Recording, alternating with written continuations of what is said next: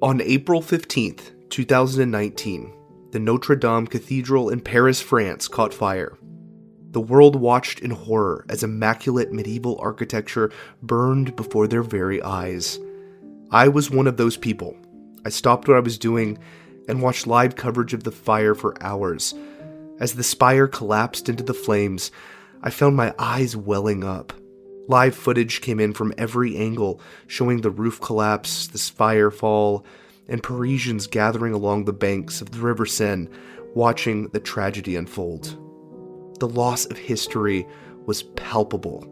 So this episode is devoted to the Notre Dame Cathedral and its incredibly storied history.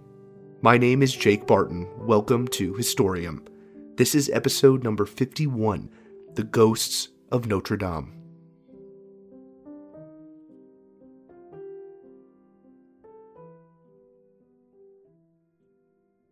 The island in the River Seine, where the Notre Dame Cathedral currently sits, was originally settled by Celtic tribes long before the Middle Ages. The island, called the Ile de la Cite, was the primary means of controlling the flow of trade goods along the river. The Gauls built a palace on the island and controlled the area until their brutal conquest by the Romans in 52 BCE. Now under Roman rule, the city was named Paris after the nearby Celtic tribe called the Parisii. The city, with its prime location on the Seine River, thrived and became a prosperous trading hub. The Romans built temples, baths, forums, and amphitheaters. On the island in the river, they constructed a temple to Jupiter, the head god of the Roman pantheon. This temple featured marble columns and massive pieces of mosaic art, but overall, not much is known about the Temple of Jupiter, and the ceremonies performed there remain shrouded in mystery. In the 3rd century CE, Christianity spread throughout the Roman Empire, and the temple was rededicated to the new Christian religion. Just over a century later, Clovis, king of the Franks, named Paris as his capital in the year 508 CE. During this time, much of the Roman architecture was repurposed. Building projects utilized the marble columns and building materials from Roman temple ruins to make Christian churches of their own. In the 9th century, the Vikings began raiding deeper and deeper into mainland Europe. The legendary Viking leader Ragnar Lodbrok led an invasion force of hundreds of ships and thousands of Viking warriors. The current leader of West France, King Charles the Bald, assembled a small army to defend the city, but it was quickly defeated.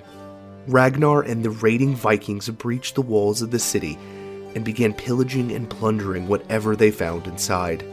The palace, situated on the island in the Seine River, was quickly overtaken. However, a plague soon ravaged the Vikings' main camp. Eventually, the plague-ridden Vikings returned from whence they came, with far less than they were hoping to pillage. Many French Christians regarded the plague as an act of God that saved the city. During the Middle Ages, Paris became the political, economic, religious, and cultural capital of France. Christianity thrived in the city, and in the year 1160, the Bishop of Paris, with the immense power that the Catholic Church held in the city, ordered the construction of an enormous cathedral on the Ile de la Cite. The bishop began planning and collecting funds. Pope Alexander III arrived in Paris in 1163 to oversee the laying of the cornerstone at a massive ceremony that formally began construction of the cathedral, hosted by the king himself. Over the course of the next several decades, the cathedral was built brick by brick. Revolutionary architectural techniques allowed the cathedral to be built larger than any other Catholic cathedral. Years passed as the cathedral was painstakingly constructed. A teenager watched with resentment as the choir was finally finished after he had hit puberty. Parisians near the island complained of the construction noise. Parishioners mourned as the archbishop who began the project passed away. A call for a third crusade echoed off the walls of the still incomplete cathedral. A new king of France was crowned as the high altar with its ornate statues and imagery were completed. Outside the cathedral, sculptors hung from scaffolding, slowly carving biblical scenes into the stone. These sculptures told stories from the Christian faith that allowed anyone who gazed upon it to be drawn into the horrors and understand the ramifications of their sin. This facade is known as the Poor People's Book because it allowed even the illiterate masses access to the story of Christianity. A few years later, the enormous carving depicting the fate of the faithless was completed. The snarling demons carrying away the non-believers struck fear in the hearts of many and compelled obedience and faith among Christians in the city. In 1225, a French knight, a veteran of the Battle of Bovinay, watched as the first flying buttresses of the cathedral took to the skies. He merely wished his friends, who had died in the battle against the Holy Roman Empire, had survived to see it. The flying buttresses were large support beams on the outside of the main building that supported the sprawling structure from the outside, allowing the cathedral to be built larger than any before it.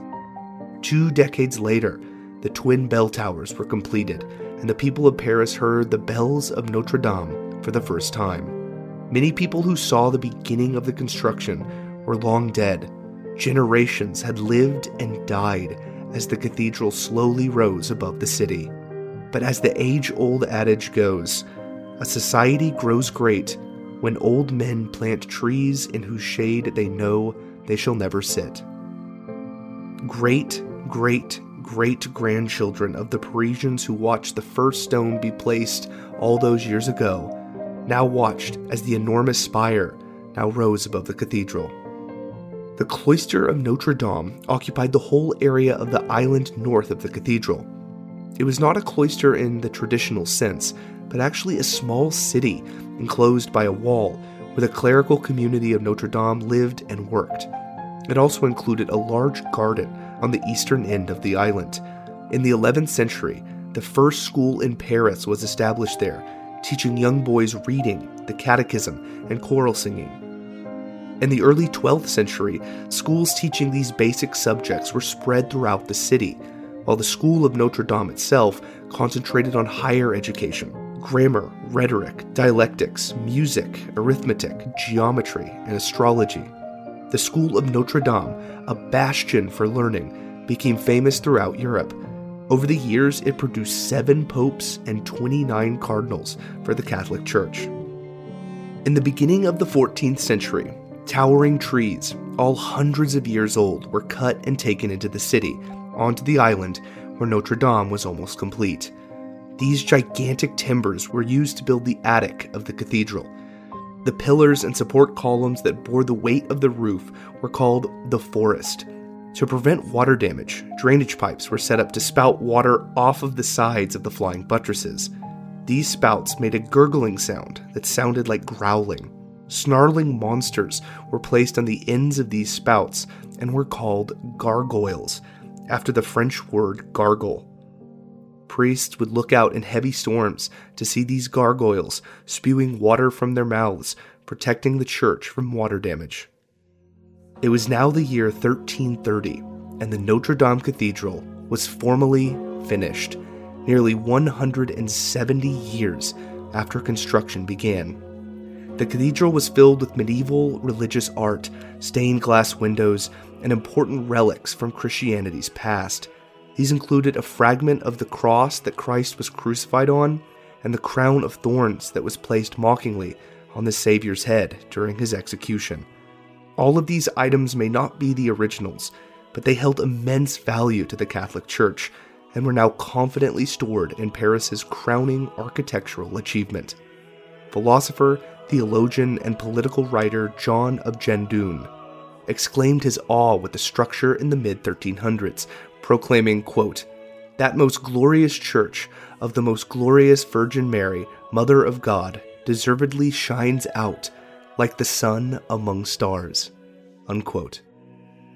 As the French and English battled it out over what house would rule what lands, war-weary Parisians sought solace in the cathedral, now a symbol of a peaceful time before what historians now call the 100 Years' War. When France was eventually victorious, if you could even call it that after over a century of near-perpetual medieval warfare, French men and women finally celebrated in Notre Dame, thanking God for France's new supremacy over mainland Europe. As the years passed, renovations, alterations, and construction continued. During the Renaissance, the vibrant stained glass windows were actually replaced with clear ones to allow in more natural light. In addition, enormous tapestries were hung from the ceiling and from the flying buttresses in line with the fashion of the day. The French Estates General, a gathering of representatives from the various social classes, often met within the cathedral during the Renaissance. The Catholic clergy served as the first estate, and the nobles served as the second, while the third estate was comprised of the peasants. Immaculate statues looked on as French citizens discussed and debated how to best organize themselves in an ever-changing world. As the Protestant Reformation spread across Europe, challenging centuries-old status quo, religious turmoil arose in its wake. The island where Notre Dame sits was considered the cultural capital of Paris, and it saw some of the most brutish violence between Protestants and Catholics. Rioting French Protestants, called Huguenots, destroyed several statues in the cathedral, claiming that they were idolatrous to their Calvinist principles. Years later, Catholics, angered that the Princess of France was being married off to a Protestant, began a massacre of Huguenots in the French capital. Many French Huguenots were tortured and killed, and blood spilled on the Notre Dame Cathedral's very own steps. King Henry IV soon signed the Edict of Nantes, granting French Protestants some rights in France, but future King Louis XIV, known as the Sun King, revoked it, leading to more violence and forced removals of anyone who challenged the Catholic Church. King Louis the Sun King was fully backed by the Catholic hierarchy and soon became one of the most powerful absolute monarchs to ever live. The Notre Dame Cathedral remained his crown jewel. But in 1789, French citizens took up arms against the monarchy. Laborers and priests watched alongside the gargoyles as smoke arose from the Bastille Armory, which was now held by the revolutionaries. The French Revolution had begun in earnest. The Catholic Church had such close ties to the monarchy that it fared poorly in the wave of violence that spread through the city. All Catholic property, which accounted for over 10% of the total land area in France, was immediately seized. This included the Notre Dame Cathedral. Very soon, French revolutionary legislation dissolved all religious orders and nullified all monastic vows. Members of the clergy were allowed to leave, to return to the general populace and marry. Clergy that refused to follow the new order were exiled, tortured, or killed. But many remained, trying desperately to protect as much of their old tradition as they could, while keeping themselves away from the guillotine. A new republican calendar was enforced upon the capital, which did away with the calendar as we know it and replaced it with one that eliminated many holidays and introduced 10-day weeks. This new calendar made it difficult for priests to remember which day was actually the Sabbath. Church service attendance plummeted. The Notre Dame Cathedral was technically owned by the revolutionary government, an entity that decried religion. The massive church soon fell into a state of disrepair. Over the years, revolutionaries stripped Notre Dame of its valuables. Religious artifacts were stolen or destroyed in the streets, as Christians tried to hide their shock for fear of punishment. Angry commoners, thinking the statues of saints were actually old French kings, decapitated many of the statues. Soldiers removed some of the enormous bells from the bell tower and melted them down to make more cannons for the war effort. Soon the revolution devolved into a bloody, chaotic affair, in what historians now call the Reign of Terror. Various factions fought for control of the young government, and blood ran in the streets as the guillotine was used liberally. During this period, all clergy members were forced out of the Notre Dame Cathedral as de-Christianization efforts ramped up throughout the capital. The final blow was when the Catholic faith was officially outlawed and replaced by the cult of reason, a secular substitution for all religion in France. All Catholic altars in the cathedral were torn down and replaced. Statues of the Virgin Mary were altered to resemble Lady Liberty. Congregations of revolutionaries celebrated their adherence to philosophy and the rejection of superstitions within the Notre Dame Cathedral that was built for the exact purpose that they were rebelling against. The backlash to the cult of reason was harsh. Many revolutionaries decried the desecration of the cathedral and relics, stating that the history within held value, despite how primitive and foolish the people who created it had been.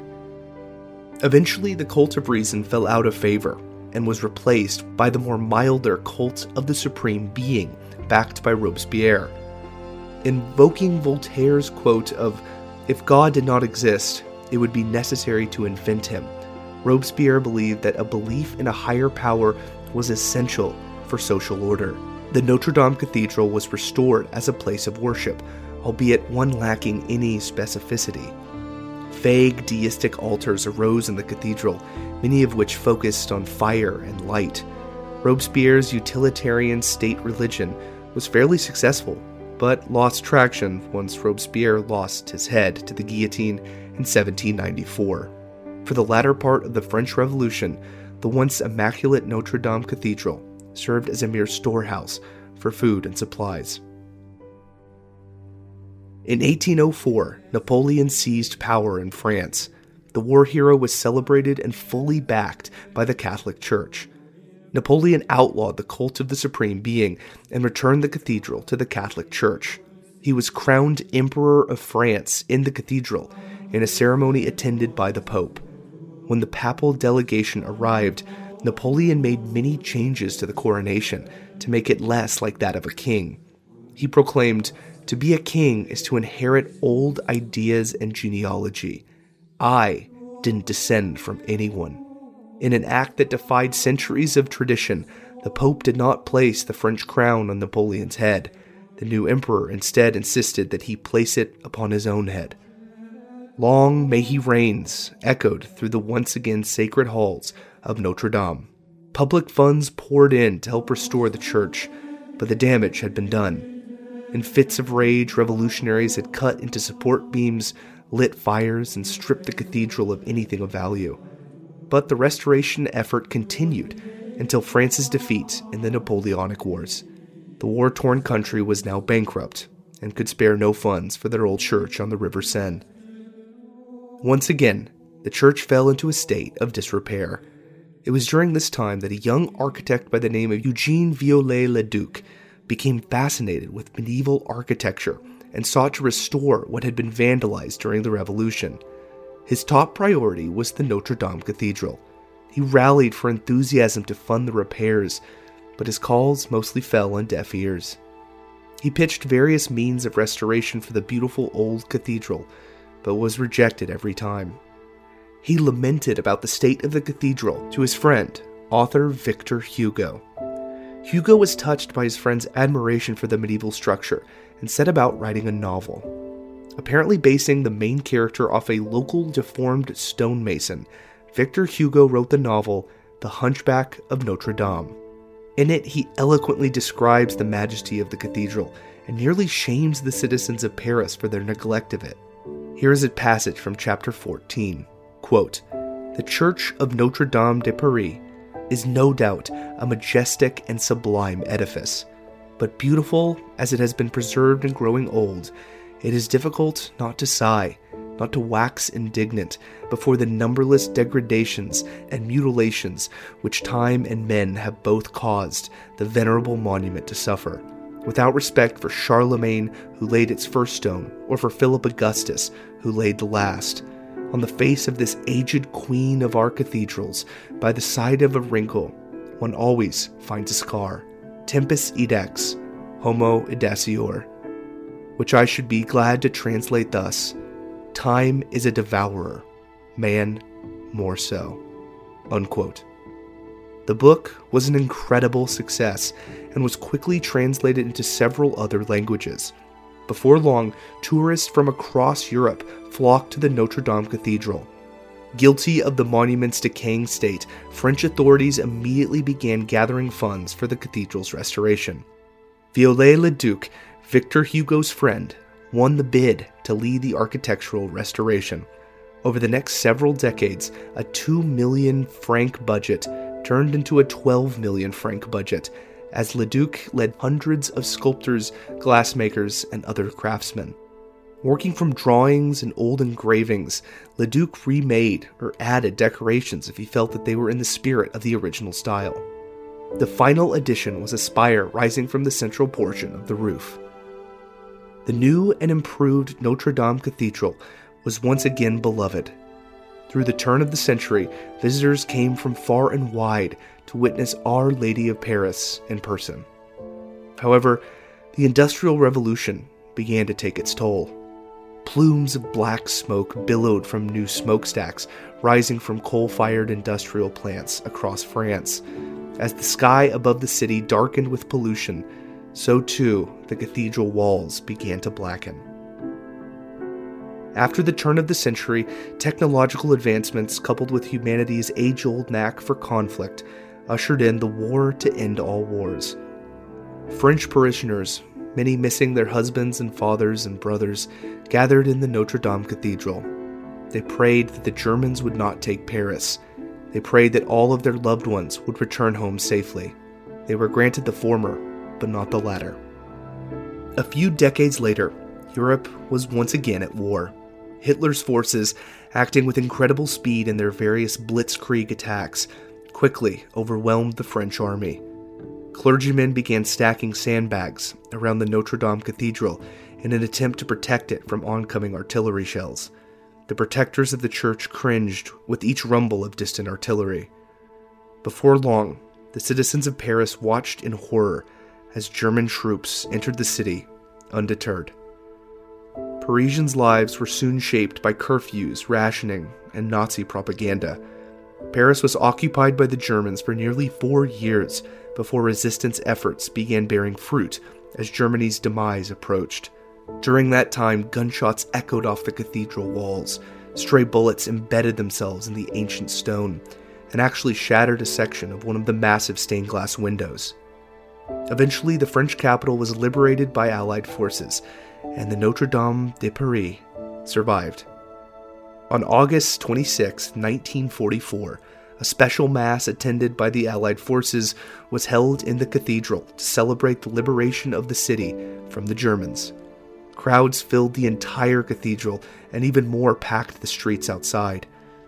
Shouts and tears of joy spread out from the church as the Allied forces celebrated their victory. The cathedral required extensive work in the post-war period. It wasn't just the stray bullets of the Germans that marred the cathedral walls. Decades of coal-fueled manufacturing in the wake of the Industrial Revolution had polluted the Parisian skies and had stained the cathedral walls soot black. In the years after the war, however, the first environmental regulations were instituted in an attempt to curb air pollution. Another effort, led by French Culture Minister André Malraux, began the work of cleaning the now soot-black walls of Notre Dame. After a tremendous effort with hundreds of workers, the facade and the cathedral's entire exterior were returned to its original off-white color. The restoration coincided with the 800th anniversary of the church. Continuing to today, the Notre Dame Cathedral has undergone many updates and upgrades using advanced technology. There is no fabled bell ringer, but instead the bells of Notre Dame are automated to ring by computer inputs. By 2017, 12 million people were visiting every year. But the cathedral had continued to show signs of deterioration that prompted the national government to propose a new renovation program in the late 2010s. Ironically, it was these renovations that led to this. And we are following an awful situation in Paris at this hour. The historic Notre Dame Cathedral is burning. The spire has collapsed. Flames burst through the roof just a short time ago. We've been watching this giant plume of smoke that can be seen all over Paris. Breaking news this hour. A fire has broken out at the historic Notre Dame Cathedral in Paris. These are live pictures you're watching now. Firefighters are on the scene as large flames and huge clouds of smoke can be seen rising from the building, and the spire has... Thousands gathered on the banks of the River Seine, watching in horror as the building they so loved burned brightly against the sunset. Many cried out as the spire fell.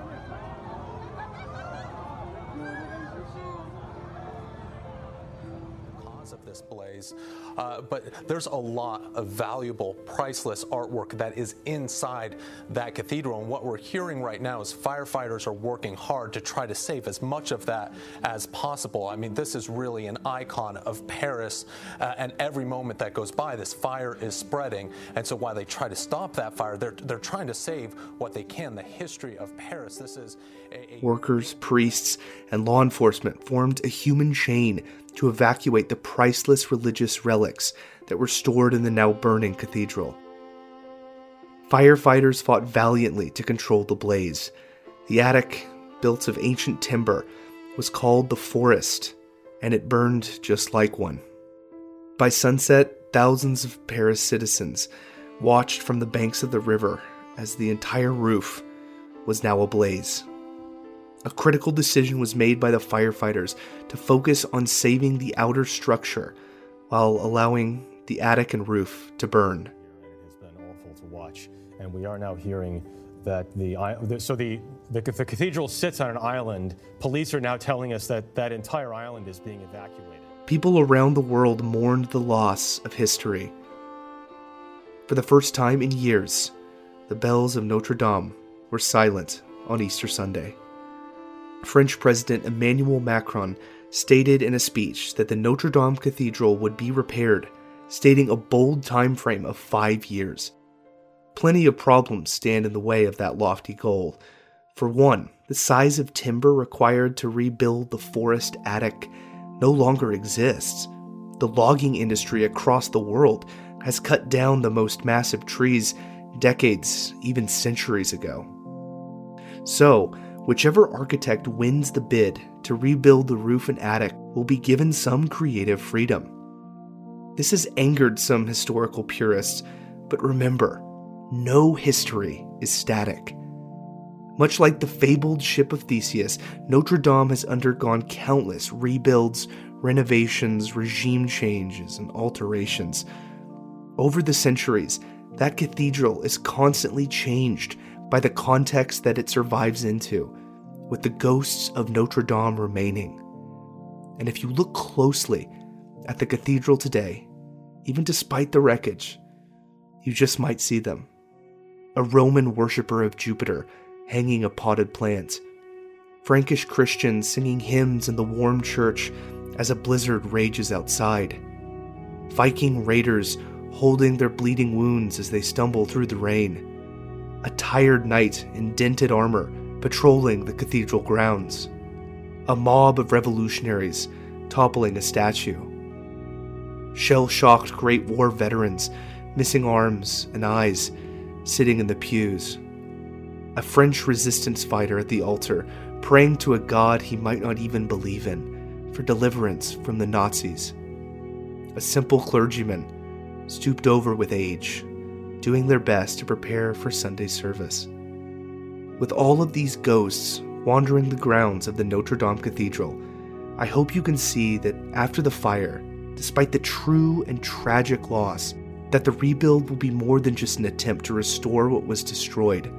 Instead, consider it another phase in the story of a cathedral haunted by history, a cathedral that's never really finished.